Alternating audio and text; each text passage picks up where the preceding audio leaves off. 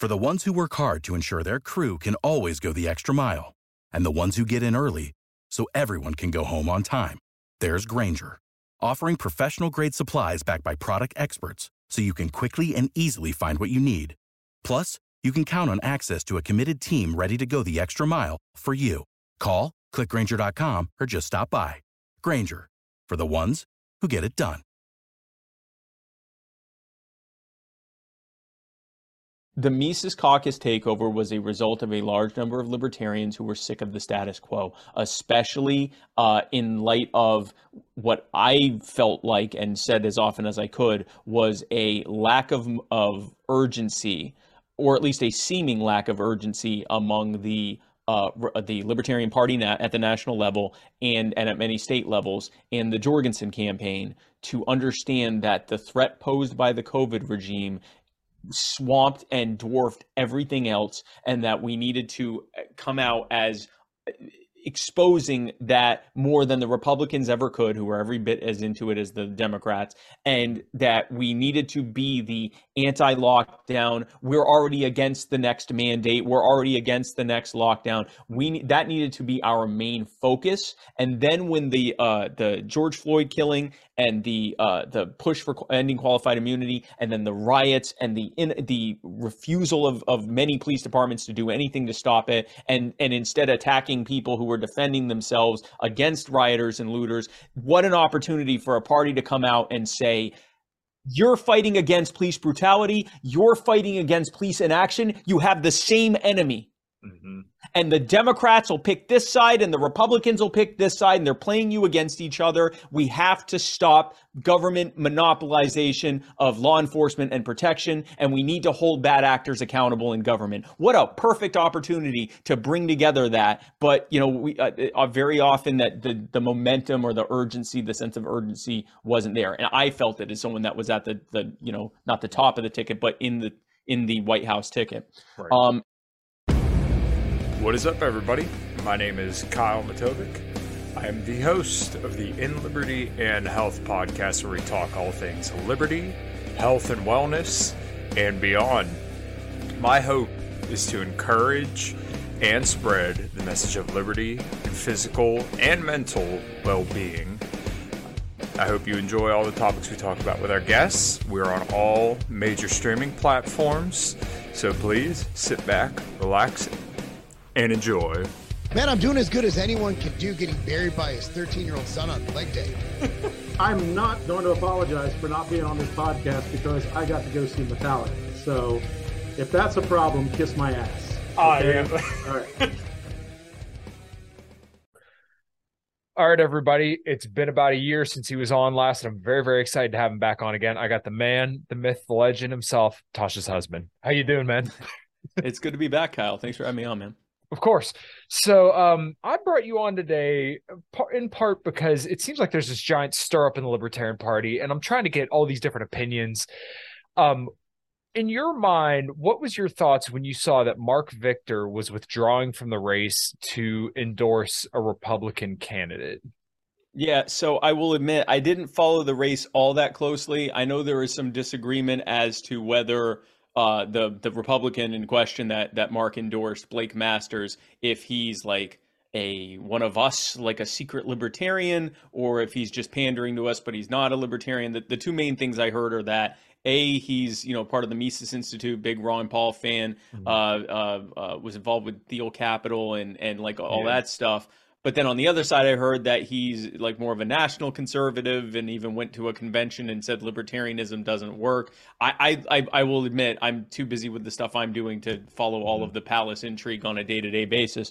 But putting that part aside, generally speaking, I understand the strategy of running a campaign with the idea of getting enough attention that you can get your message out and get one, two, or both of the major party candidates to give you a seat at the table, talk with you about the issues that matter to you, and then you make an endorsement based on that. I understand that strategy. My concern about it in the long term is that it becomes this kind of, if I'm a libertarian and my goal is to get libertarians elected, and I hear about candidates that are running for these statewide and federal offices, if my goal is to get them elected, if I go in thinking that's the goal, and this person's doing everything it looks like to run to win, and then they back out and do this, I become a lot more trigger shy in the future to support that kind of candidacy. Mm-hmm. At the same token, if I go into it with the understanding that I want to, just use this to spread liberty, however it happens, whether it's by the candidate, actually running to win, or by them being a spoiler, or by them, ending up endorsing someone else after winning some kind of concessions or whatever else, it might not upset me to find that out. But now if the candidate's running that way, well, what's inspiring the voters to support you if they know that that's your ultimate goal? Right. So it's really it's kind of a damned if you do, damned if you don't type of situation there.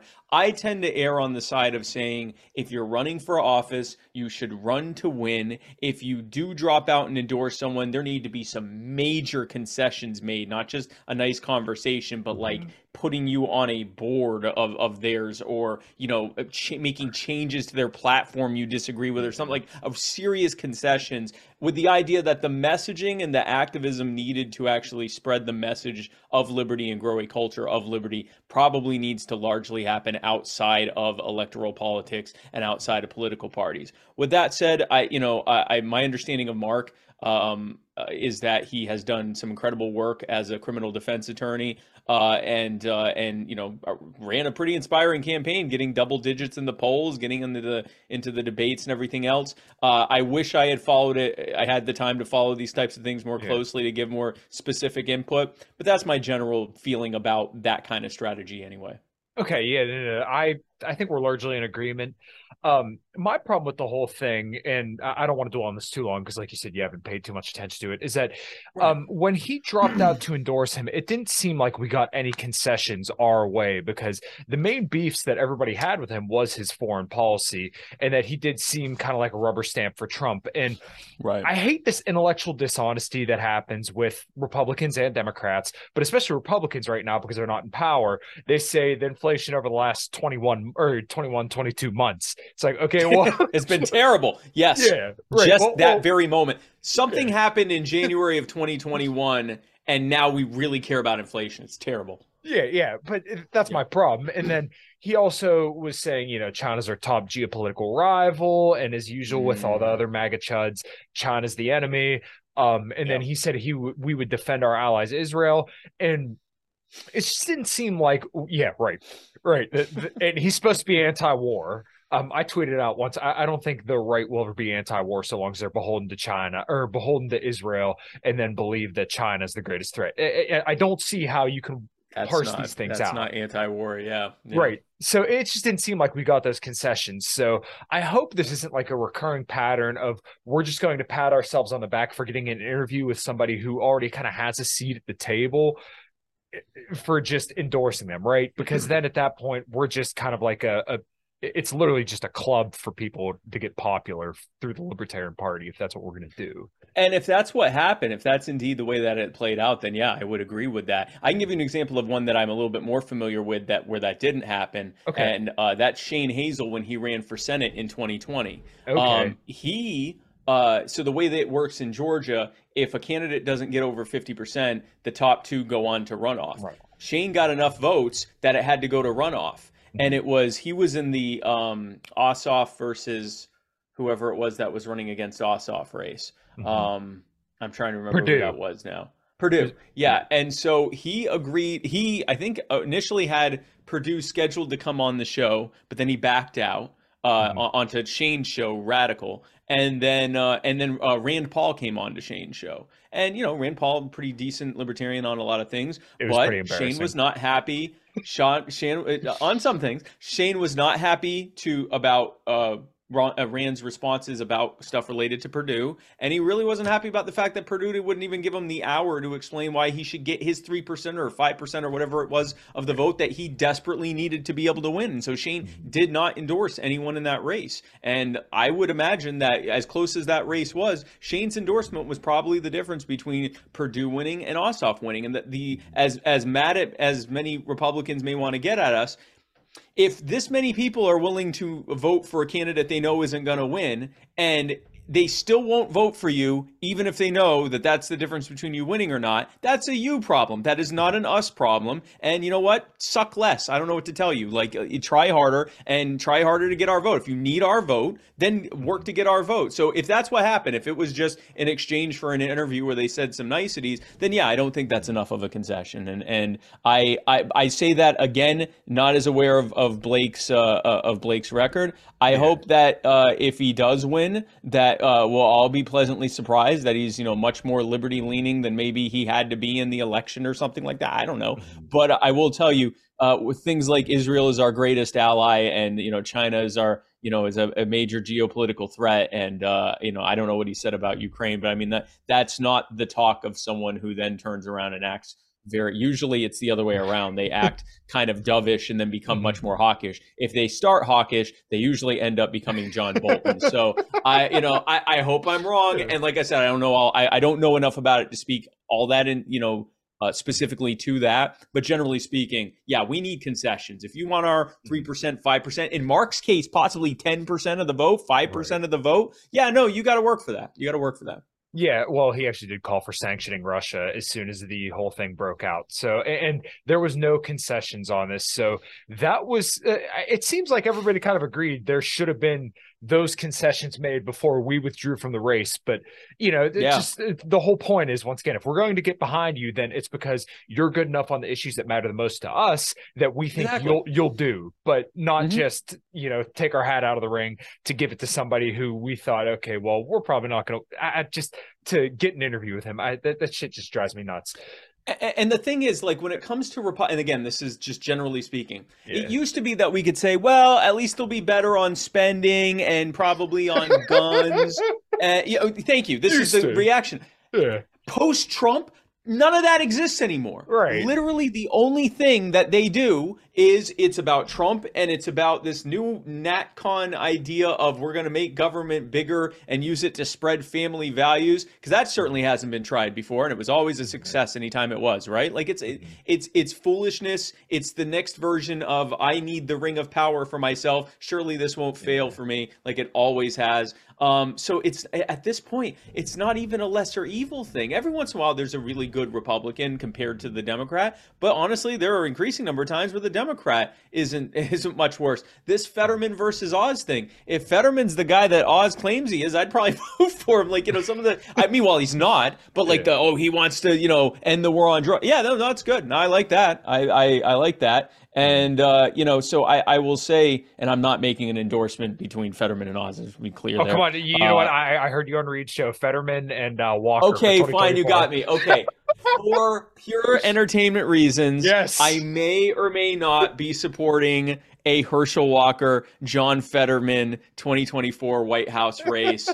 They can choose, again, hypothetically, they can choose which one is president, vice president. They can even just do it where no one knows. They don't know. They're not even 100% sure what they're running for. They're not going to know. Yeah, they don't know. And honestly, that makes it better. It's better if we don't know. And so I may or may not be kind of leaning towards that being the unity ticket that they tried to get back in 2020 with Gabbard and Crenshaw, but that's boring. Fetterman, Herschel Walker is where it's at. Yeah, well, I said Fetterman and Walker, and then appoint Don Baldock as Secretary of Defense. Just bring the fucking nukes already, dude. let's end it all. I mean, that's like clown world accelerationism. Like, let's just all get the honkers out and honk and as the mushroom clouds approach. But yeah. So putting aside my kind of fantasy pick of Walker Fetterman, I would say that in general, like, we need to be getting like serious.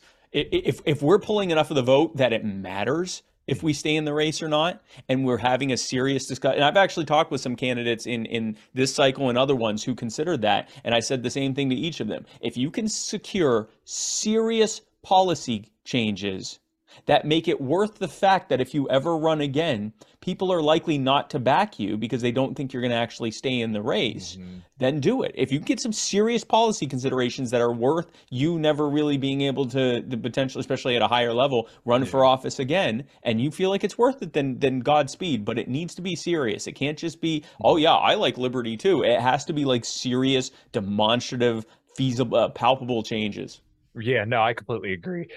So what was your thoughts when you saw, I think it was Michael White, Chase Oliver, and Shane Hazel? Because I watched Shane's debate from start to finish with a grin on my face the entire time. I could not believe how ready he came to the debate. And a lot of people knocked him for the whole China stuff, but it's such a propagandistic thing. And I want to talk with you a little bit later about this. But what were your thoughts about their performances in the debates? So I'll start with the Michael White one because that's the one I saw the least of. I just saw this clip of him freaking inject this into my veins level of just they asked him about what was it, climate change and energy, and in like a 40-second response, a minute-long response, he's like, the people that can't fix the speed bumps are telling you that if you give them more money they'll make the weather better, and if we're going to be serious about climate change and pollution and energy concerns and the national security concerns related to energy, we need to be talking about nuclear, particularly thorium reactors, and deregulating nuclear so that we can finally start building nuclear power plants again after a 50-year effective de facto moratorium that's been placed on them. And I was like, wow, that's the best 40 seconds of. Well, it's up there. It's the best non-sexual 40 seconds of my life, I think. It's just like really just up there. Anything that isn't like, my marriage or, it's pretty much up there outside of my family. Some of the best moments of my life just watching that. Shane Hazel and Chase's performances were apples and oranges, but yet both very poignant and satisfying. Mm-hmm. With Chase, he's got a guy who does not want to acknowledge he exists, but yet kind of has to because he's there. And so, Chase is just drilling him on stuff like, are you finally gonna sign the bills that or you're gonna finally read the bills that you're signing here? And like asking him these pointed questions, and Warnock won't even look at him or glance over at him and go, well, let's be serious. It's really just me or Herschel Walker, and he's not here right now. And it was like, if I'm a voter who's undecided watching that, I think, you know what? This guy didn't show up, and this guy really didn't show up either. He's just here to give talk. He's not here to actually have a debate. There's someone here debating him. At the very least, it would make me consider. I would, if I wasn't libertarian, it would make me consider not voting. And if I was libertarian, then I would, or if I was even on the fence about that, then I would be 100% behind Chase. And then Shane is literally standing between these two people and just blowing them both out of the water. It was, someone called it the woodshed debate, and it really was. It was like Shane went in there and just blasted both of them. It was a absolute thing of beauty. I am stoked to tell you guys about the show's new sponsor. I am now working with MTS Nutrition, which is a brand that I've believed in for a very long time, and they run awesome cells and they have awesome products. So I want to tell you about their amazing protein powder, which you're going to ask me how many pounds I have of the protein powder, and the answer is all of them. So here I got Red Velvet Cake, 25 grams of protein, and they have the amino acids and everything on there, 59 servings. Peanut butter fluff, Fluffernutter, 26 grams of protein, and then also the chocolate chip cookie, which literally has real pieces of chocolate chip cookie in there. So 27 grams of protein, 180 calories. As I've talked about on the show, getting your protein in is very, very important, so make sure you hit that link below and purchase your protein powder through MTS Nutrition. Boom! I couldn't have loved it more. All three of them, I couldn't have loved it more. And that's the kind of stuff that happens when you have libertarians on the debate stage. And whether that leads to them winning, whether it leads to just much more people knowing about it, or if they're in a spoiler effect and one or both of the other candidates reach out to them and they're able to secure serious concessions from them, all the better. And honestly, for the people that tell me, again, Shane Hazel's the reason that Ossoff is in Senate, then you know what? Put someone up that the people that voted for Shane will vote for next time, and then that won't be a problem. Stop putting up garbage people who are the lesser evil playing this endless good cop, bad cop routine, and put up candidates worth voting for, or else you're going to continue to have a sizable minority of voters who say, you know what? I don't care who wins. I'm voting for this person because they're someone I can trust. They're someone whose character I respect. I don't care if they win. It's basically a none of the above, a no confidence vote. If you can't beat the no confidence spread, then that's your candidate's fault, not ours. Yeah. Okay. Yeah. I couldn't believe you didn't see the clip of Michael when he said, he was talking to one of them and he said, I don't know if you stand for our people or Ukraine or Russia or Taiwan, because I think you stand for Lockheed Martin or something like that. Like Oh, wow. Yeah, I didn't yeah. see that at all. That's fantastic. Again, right into the veins, right into the vein. I don't support performance enhancing in drugs unless they are the liquefied distillate of libertarian debate clips. Then I'm all for it. Yeah, yeah. They every single clip I saw of all of them, Shane's was the only one I watched the whole way through. And I've had like disagreements with Chase and kind of bust his balls on Twitter a little bit, but I'll say it here officially that he did do a really good job in every single clip Fantastic I saw. job. And holy crap, that was perfect. It should make the people who are kind of moving beyond libertarianism kind of look back and say it is nice to be represented and to finally have our voice and our ideas out there, which else. Right, if that's all we're really looking for. And then as we've kind of alluded to throughout the show, is that we do want major concessions from the parties, and I don't think it's like that much to ask for. So if we're not going to be able to get into office, then this should be kind of the default route, is that, hey, we're going to squeeze you for everything you got if we're not going to win. If nothing else. So like long before we're at a point where our candidates are reliably or even occasionally winning statewide or federal races, there's going to be a point where we start becoming second place.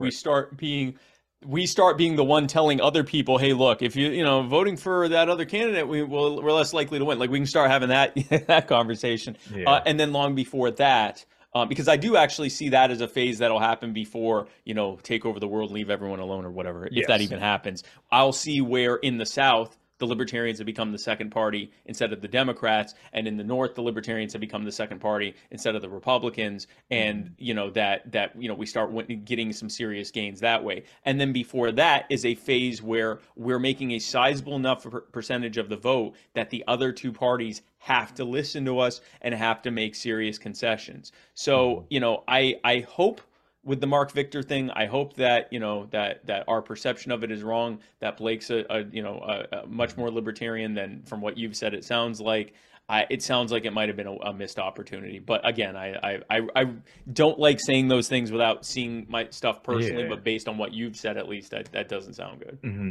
Yeah, Reed and I had kind of talked about it a little bit, but I'm optimistic, and I've said all along that I hope he becomes Rand Paul's best friend in the Senate, and hopefully pulls Rand in a little bit of a better direction. That is the honest to God hope. Can I say I necessarily believe it? Not really, but all we're going to kind of have to do is sit back and see. So kind of pivoting from there, and I think this is a good transition.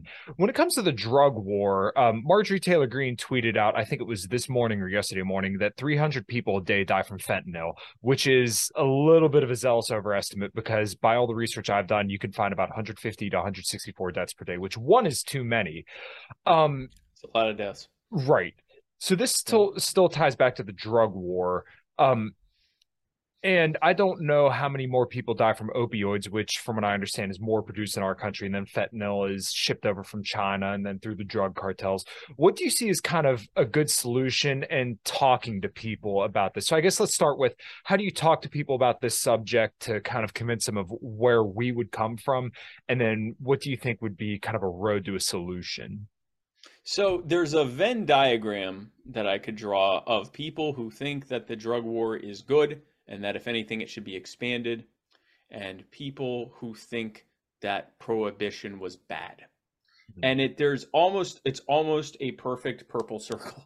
There's very little overlap on the sides. People who think that people that think that prohibition was also good and that the drug war is good. And then I don't think there's anyone who thinks that the drug war is bad, but prohibition was good. But man, I'm sure there's got to be someone. Yeah. But the overall, people recognize that banning alcohol was bad because it didn't stop the demand. You can't, there's a phrase that was very popular during that time, and people still say it now: you can't legislate morality. Mm-hmm. And it was that, it created a black market. It empowered gangsters. It led to more violence. It made the product itself less safe because it wasn't being made by reputable organizations. It was made by thugs that were killing each other to sell their product. It was being shipped in, unsafe conditions to get away from the revenue agents. And even if they wanted to provide a safe product, it's hard for them to do so because of the conditions under which it's being done, and it led to mistrust of the police and the public. A rift between the police and the public. It was just bad. It corrupted governments because the cartels would pay off the local officials to look the other way. Well, those officials aren't just corrupt about that; they're corrupt about everything. So it's just corruption all the way around. It's why Chicago is the way it is now, and many other major cities, and it was a terrible thing. That's true about all drugs.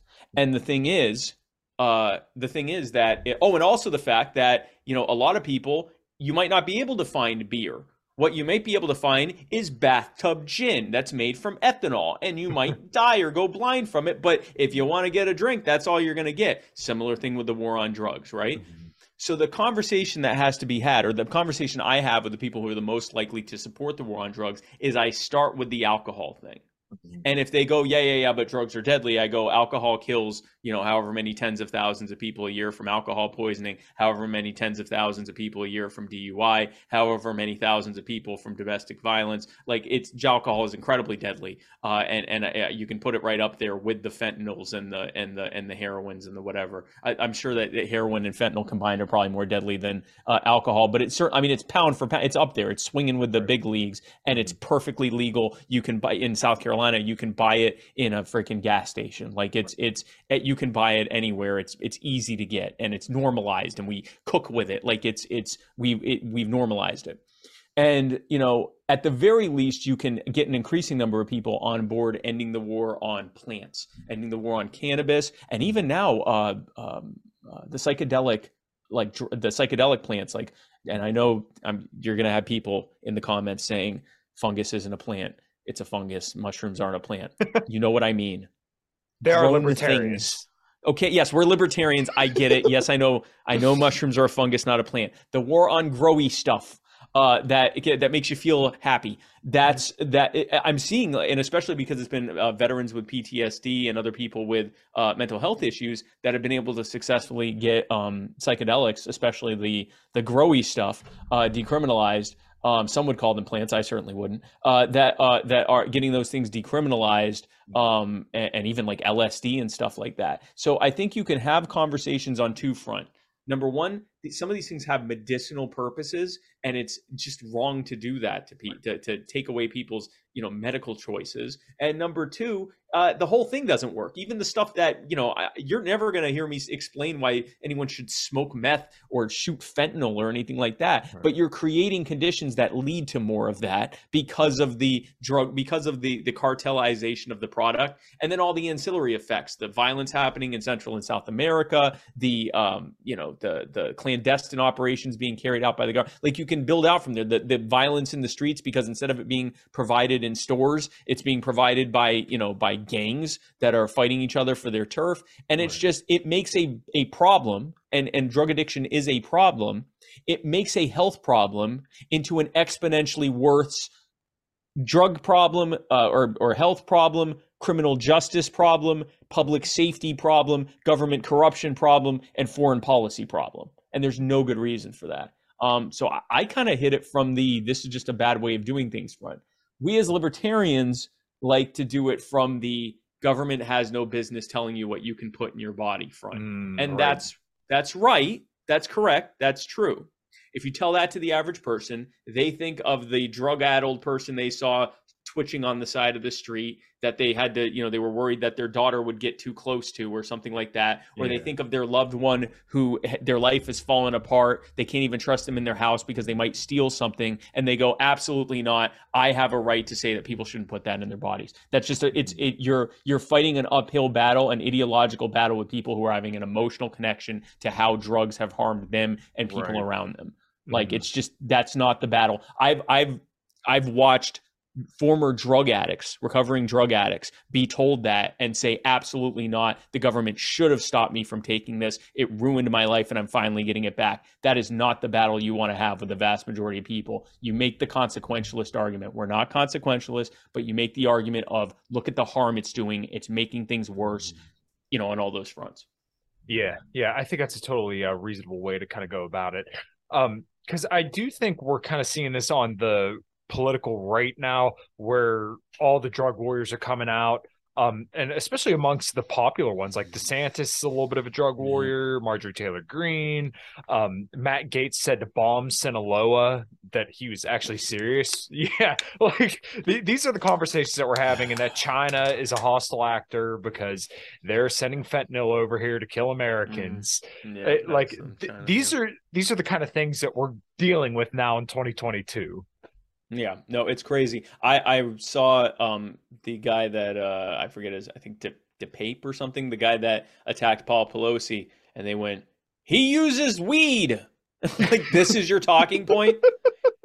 Him smoking weed is probably why he didn't do this sooner.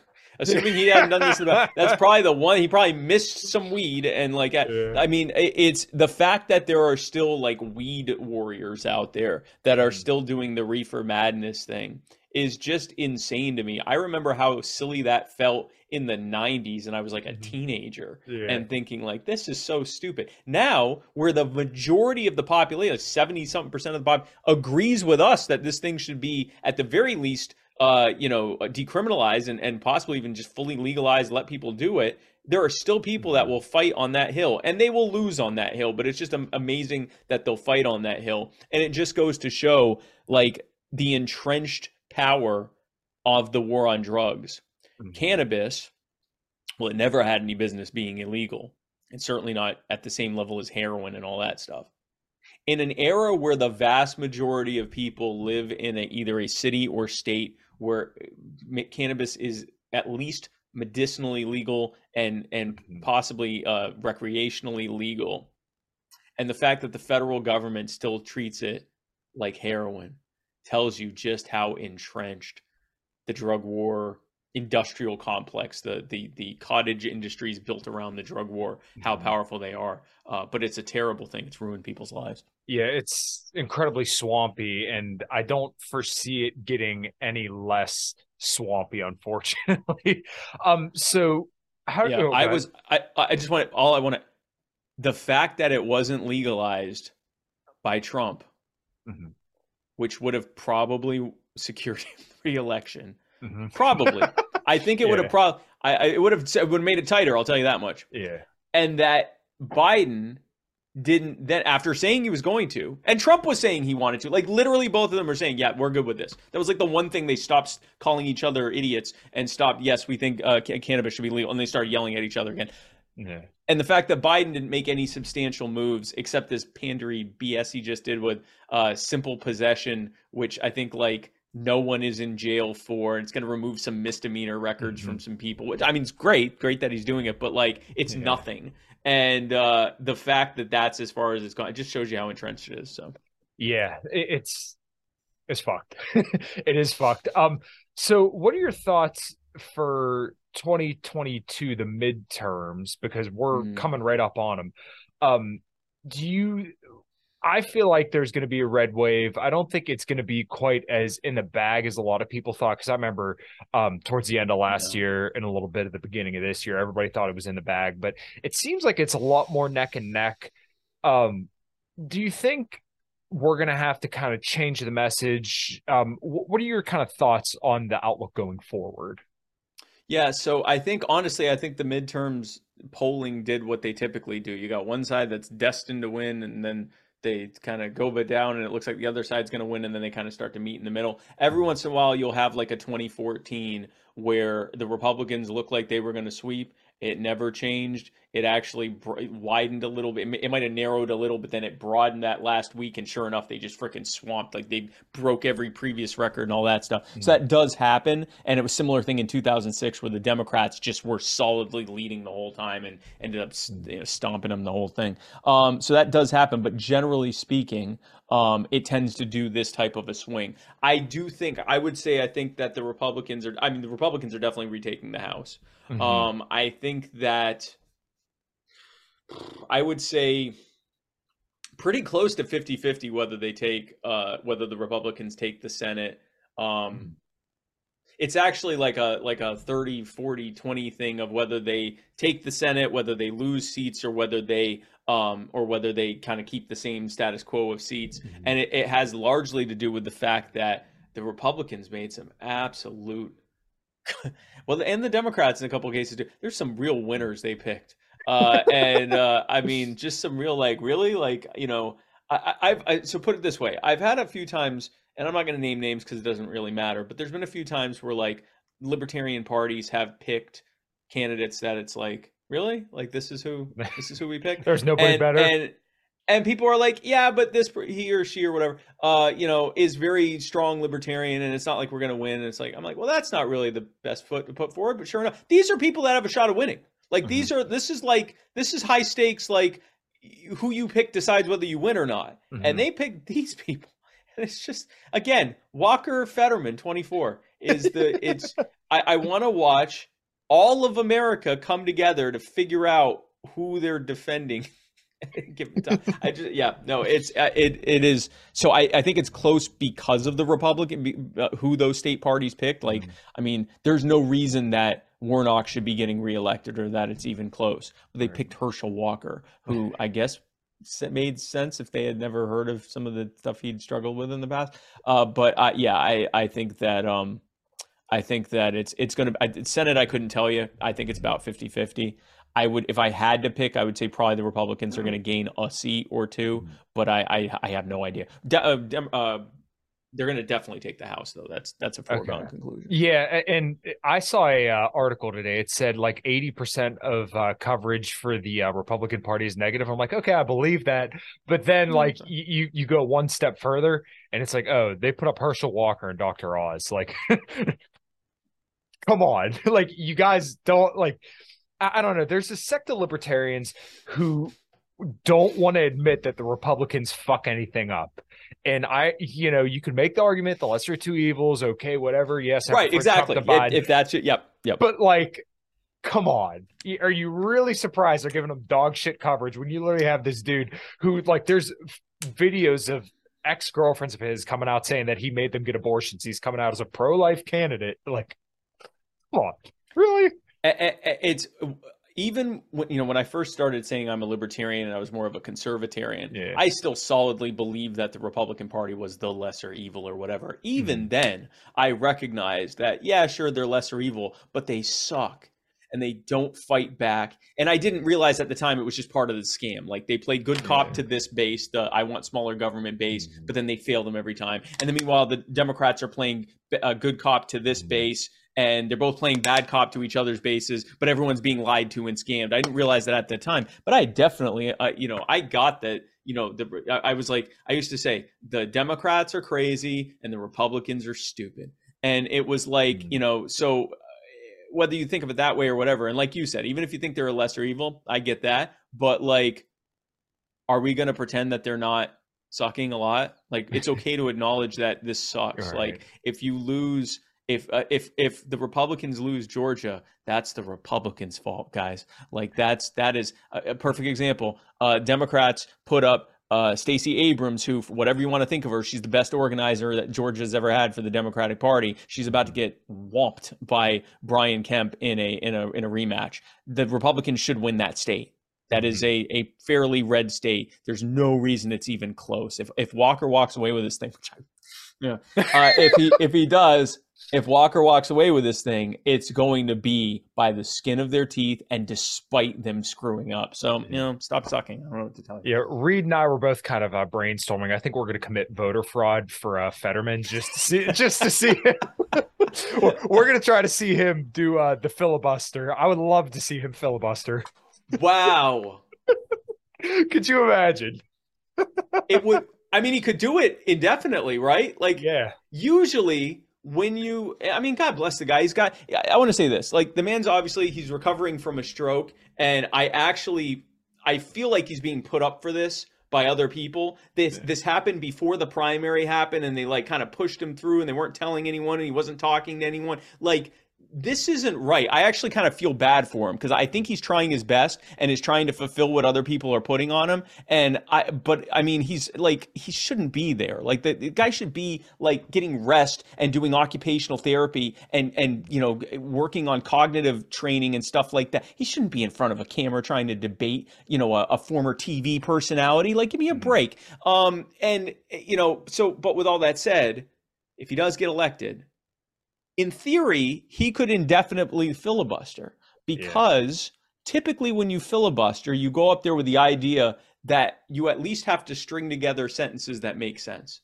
Like there has to be some congruence to what you're saying. He's not burdened by that.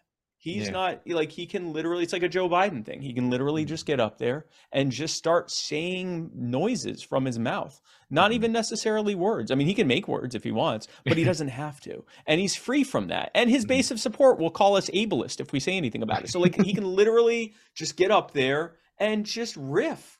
And I'll watch it a lot for way longer than I should. I'll tell you that. Like man, Fetterman, like if I had to, and again, I endorse libertarians. You can count on one hand the number of times I'll endorse a Republican, and it has to be for a very, very, very, very good reason.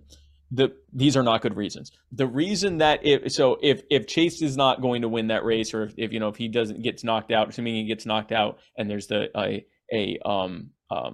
runoff, I do, like, if I had to make two picks, it would be please Herschel Walker and Fetterman. And I mean, there is an entertainment aspect, but honestly, the biggest reason is because I want someone to look me, if Donald Trump getting elected to the White House wasn't enough to make you realize that maybe our system isn't what you think it is, then hopefully this would be. And I just, anytime like our sacred democracy, I'll be like, Fetterman and Herschel, I don't even care which side of the aisle you're on.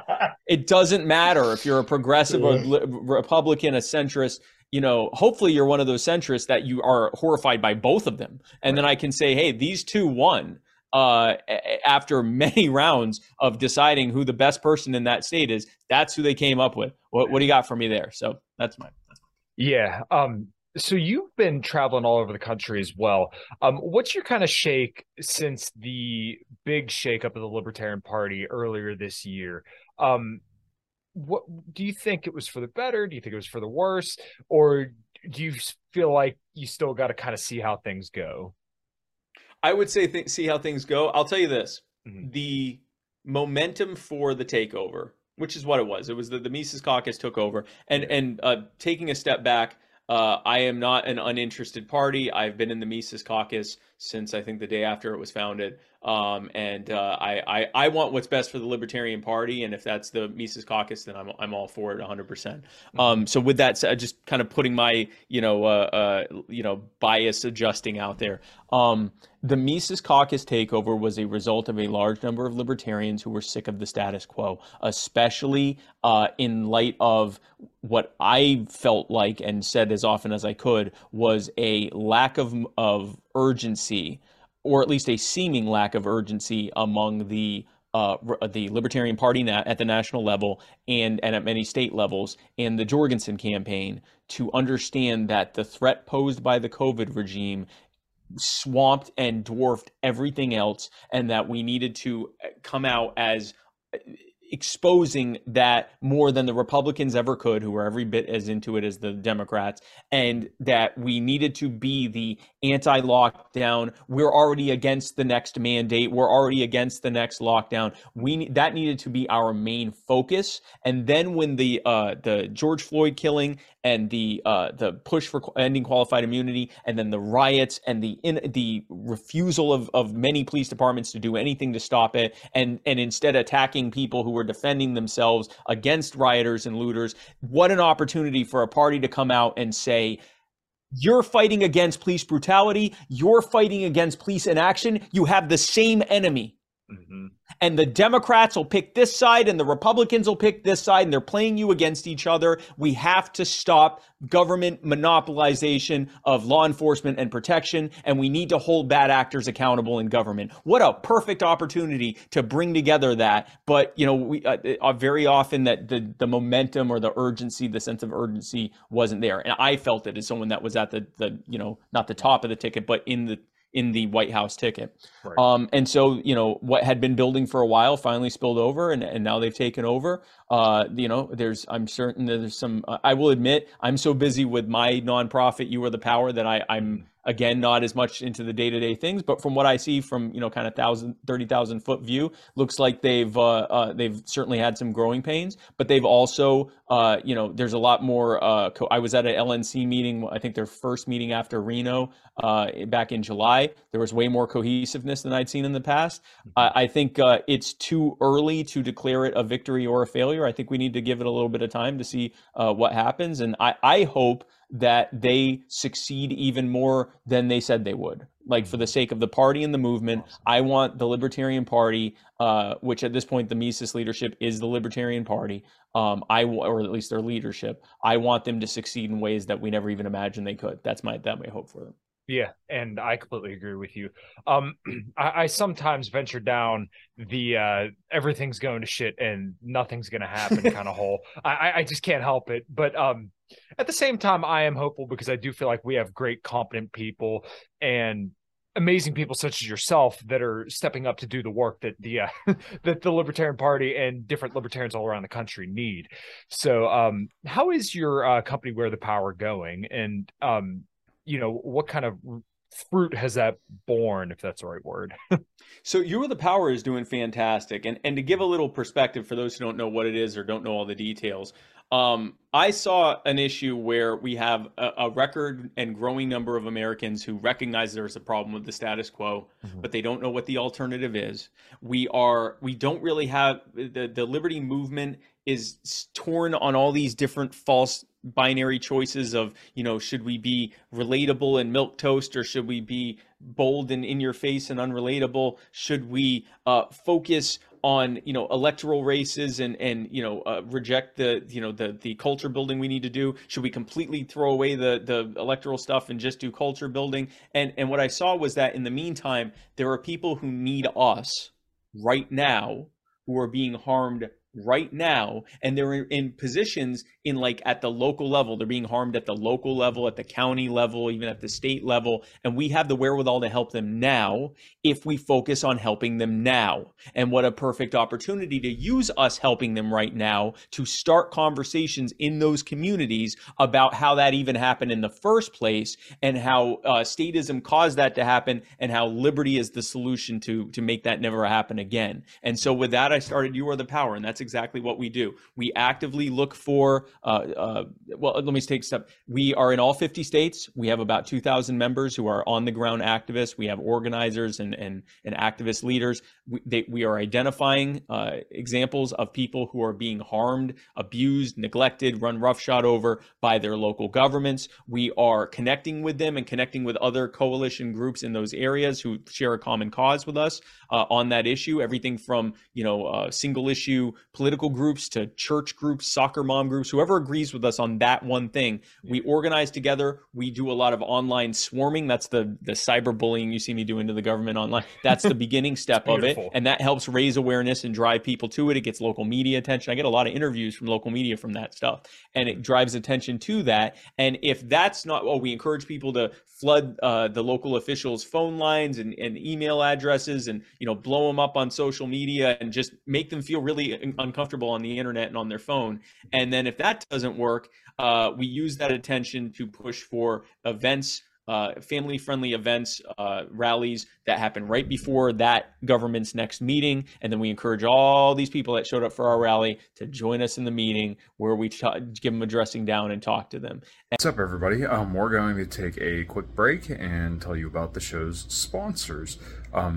We are brought to you by LMNT Electrolytes. I've been using this stuff for years, and what I've honestly found is that if I didn't have electrolytes before some kind of cardio, and sometimes even before workouts, that my workout performance, or definitely cardio performance, would suffer greatly. Sodium is responsible for every single movement pretty much in your entire body, and let's say you drink a lot of caffeine, like I like to do, then maybe it is a good idea, like I do every single morning, put some LMNT chocolate electrolytes there in your coffee to get a little bit more sodium, potassium, and magnesium in your coffee, so that way whatever diuretic effect you get from the caffeine is pretty much diluted by the fact that you put chocolate salt in it. Also, it tastes really, really good. Get some chocolate cream or hazelnut cream or even coconut, and mix that all up. It tastes really, really good. So yeah, make sure you drop by, go to drinklmnt.com/inlibertyandhealth and pick you up some electrolytes today. All right, guys, thanks.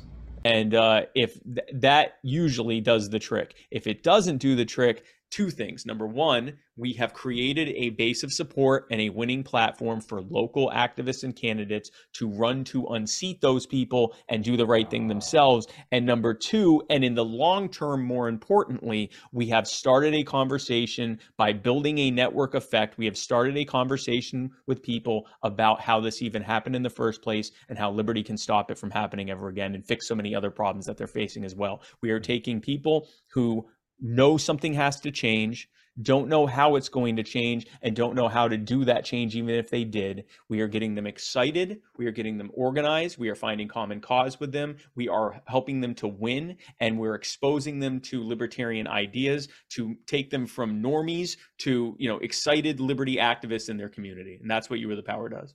Nice. Beautiful. Well, the other thing that it seems like you're kind of building there is also relationship capital with people. And I talk about this all the time because in order for us to influence people, they have to buy into us as people. And this kind of goes back to why I really push the health stuff so much, is because in order for us to be the best beings that we are, we should be as physically active and physically fit as possible, and also mentally the same way, because only then are we going to be people worthy of influence to get people to listen to us and then, buy into our ideas and then, hopefully get us elected and get libertarian laws enacted. Absolutely. 100%, man. I'm going to tell a little bit of a story. I know that's going to shock you. In 2016, after years of something being very wrong with my body and being told about 2 years prior that it was about 50-50 that I had MS, I was finally told, and at that point it was like they were putting me out of my misery. I was just happy to know they told me I did have MS. That wasn't the shocker, because like I said, I'd known that was probable. The shocker was when I sat down and said, okay, good, now we're going to talk about my treatment options. And they said, yeah, there are a lot of really great treatment options. We could even slow this thing down to the point where the progression of your MS won't be any different than just the usual aging process.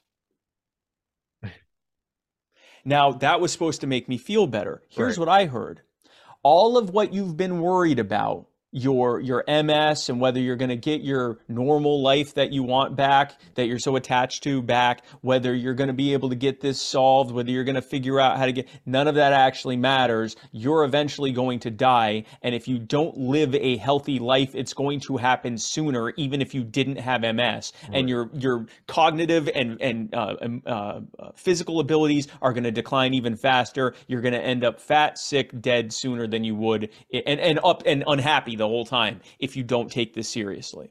And the blessing, and it has taken me a long time to call this a blessing, but literally in the last year or two, the blessing of and the grace of getting MS, being told I have MS, and then being told that stuff, is that it forced me to do something I wouldn't have otherwise done, which was take my physical and emotional health and my desire for a fulfilling and purposeful life seriously, instead of putting it off to the 12th of never.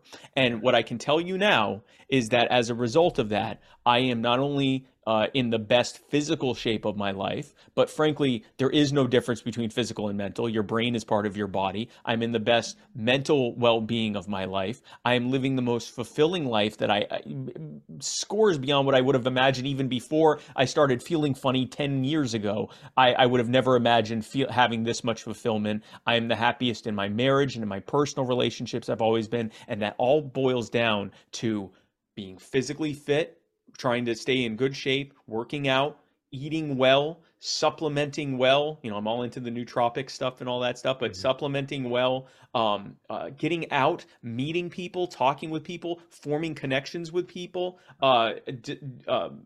first discovering, and then being insistent on living in the purpose that you've discovered for yourself.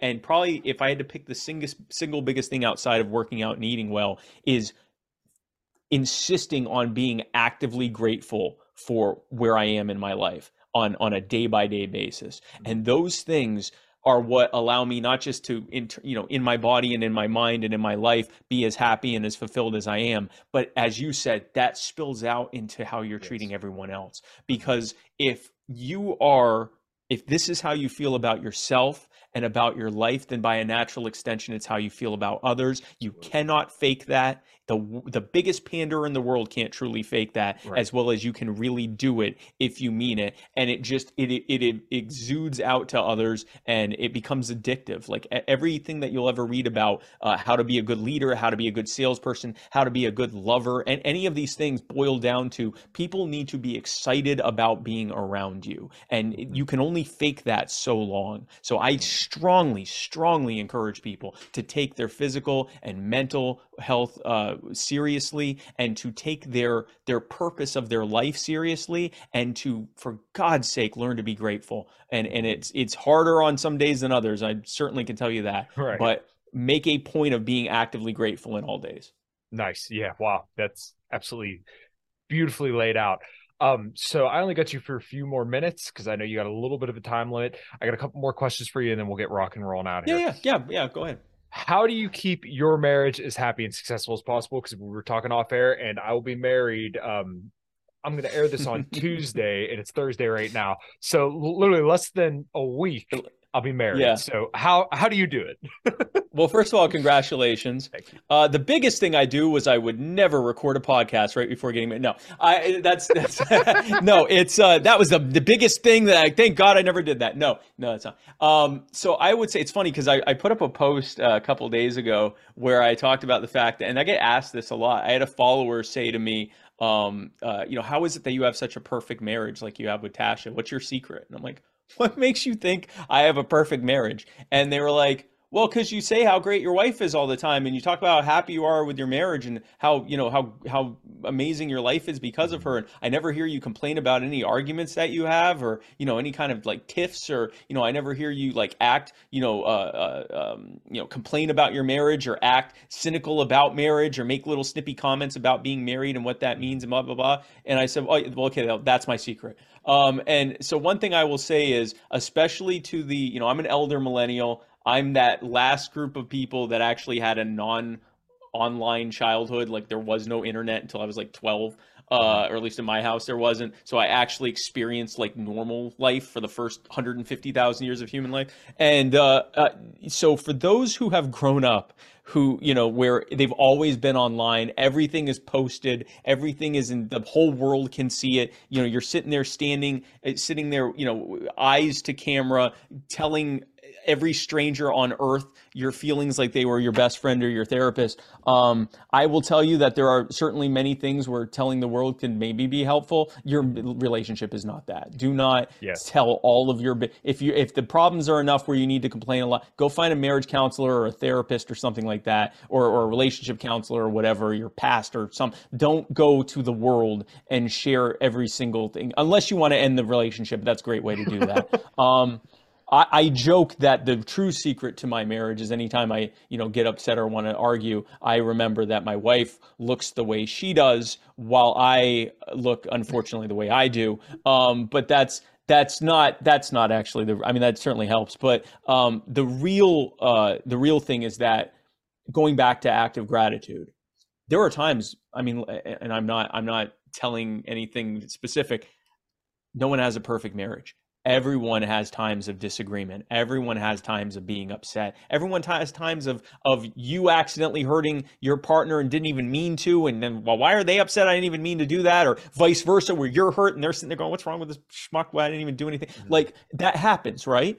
But if you're in gratitude, anytime that I start to do that, at some point, it might not be an instant, but at some point I remember I am married to my fantasy, who also is one of the most kind, most brilliant, most loving, most gracious, most empathetic, people that I know, someone who is a tremendous help to me, someone who I could not imagine being without. And that's it for me. And I'll tell you another part to that. If you look at your significant other and say, that's not how I feel, I don't feel that way about my partner, I'm not happy about it. I truly am not just in this moment I'm upset, but like I truly am not. That's something you got to look at. Like you need to be with someone that you actually want to be with. I'm not judging anyone's relationships, but if you don't feel that way, at least to some extent, that's something you need to consider, but not in anger, not in a moment of anger, none of that.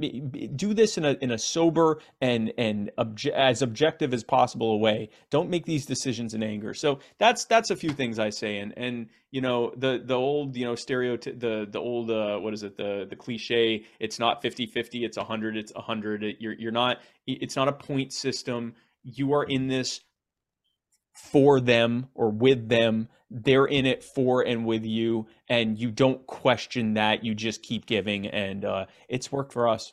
I'm like I said, no marriage is perfect, no anything is perfect, but I'm grateful. I'm extremely grateful. Nice. Well, I'll definitely have to kind of note some of that down. I do actively thank my lucky stars, God, whatever, that yes. I was blessed with somebody like my fiance, and that's that awesome. I've been able to live the life that I've lived for the last couple of years. And I like I said, I think about it every day, and I'm thankful that we're able to prosper together, and I couldn't imagine doing it with anybody else. So awesome. The last couple of questions I ask every single guest, what does liberty look like to you? Liberty looks like a culture of people recognizing that you cannot put too much power in the hands of too few people, and that we do best when we trust and respect each other as individual human beings and respect their dignity and their autonomy and their ability to make decisions for themselves, and we choose to work together voluntarily. That is liberty to me. As like on a societal level, that's what liberty is to me. Nice. Yeah, that's probably the perfect libertarian answer. I don't think I've heard anybody put it that way. I say this almost every single time, but I always ask people this just because this time I mean it. What does health look like to you? What is what? What does health look like to you? What does health look like to me? Mm-hmm. Health looks like taking your kind of what we were just talking about, taking your physical health, your mental well-being, your mental health, your life health. Like that's something we don't talk. We talk about. We do this weird separation between your body and your mind, and then your life is just sort of this other thing. No. Your purpose is to be. Like this is like a metaphysical thing. Your purpose is to be and to exist. Whatever greater reason there is, we can fill that in for yourself. But your purpose is to be and to exist. If that's the case, then your body, your mind, where you feel in your life and in your relationships, all of that is intertwined. So health is the state of achieving as optimal a level of all of those things as possible, and doing so consciously and with a mind towards it, not just haphazardly. Nice. Yeah, I completely agree, and I like that answer a lot as well. Spike, where can everybody find you? That's an easy one. I'm everywhere. Possibly even in your city. So if you want to be a part of You Are the Power or find out more about it, we would love to have you. We are a grassroots network of liberty-loving people who are working across the entire political spectrum in every community in this country and bringing people into the culture of liberty, one cause at a time, by meeting people where they are. If you want to be a part of that, go to youarethepower.net. Membership is free. We'd love to have you be a part of it. If you got money that you want to put into an organization that absolutely needs money to be able to do all these causes that we are doing, there are certainly plenty of donate buttons there, and your money is as welcome as you are, friend. But so if you want to be a part of that, youarethepower.net. We are also on Instagram, Twitter, and Facebook. You Are the Power on Facebook, at YATP Official on Instagram and Twitter. If you want to follow me, I am Spike Cohen. I'm on everything. I'm even on TikTok for the kids. I'm on all the stuff.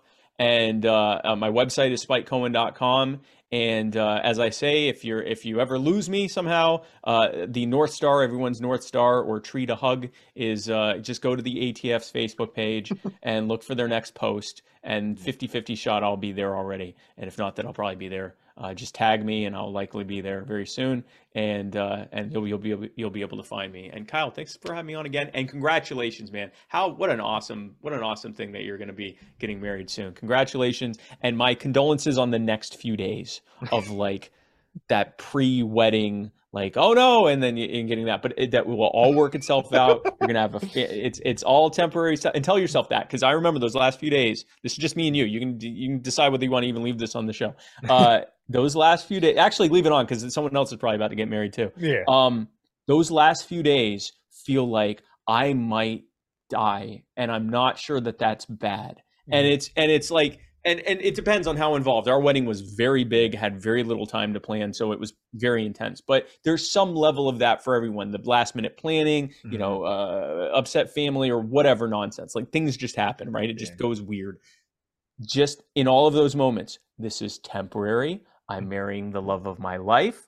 This is a handful of 24-hour periods that will go away forever very soon. We're going to be married, and we're going to spend the rest of our lives together. If you focus on that, then you'll be good. Nice. I couldn't think of a better way to end it. All right, Spike, thanks for coming on, dude. And we'll definitely do it again. And everybody listening, make sure you like, subscribe, and share. I should always put that at the beginning of the show, but for some reason I always put it at the end. And until next time, everybody, take care. Without the ones like you, who work tirelessly to keep things running, everything would suddenly stop. Hospitals, factories, schools, and power plants, they all depend on you. No matter the weather, emergency, or time of day, you're the ones who get it done. At Grainger, we're here for you with professional-grade industrial supplies. Count on real-time product availability and fast delivery. Call, click Grainger.com, or just stop by. Grainger, for the ones who get it done.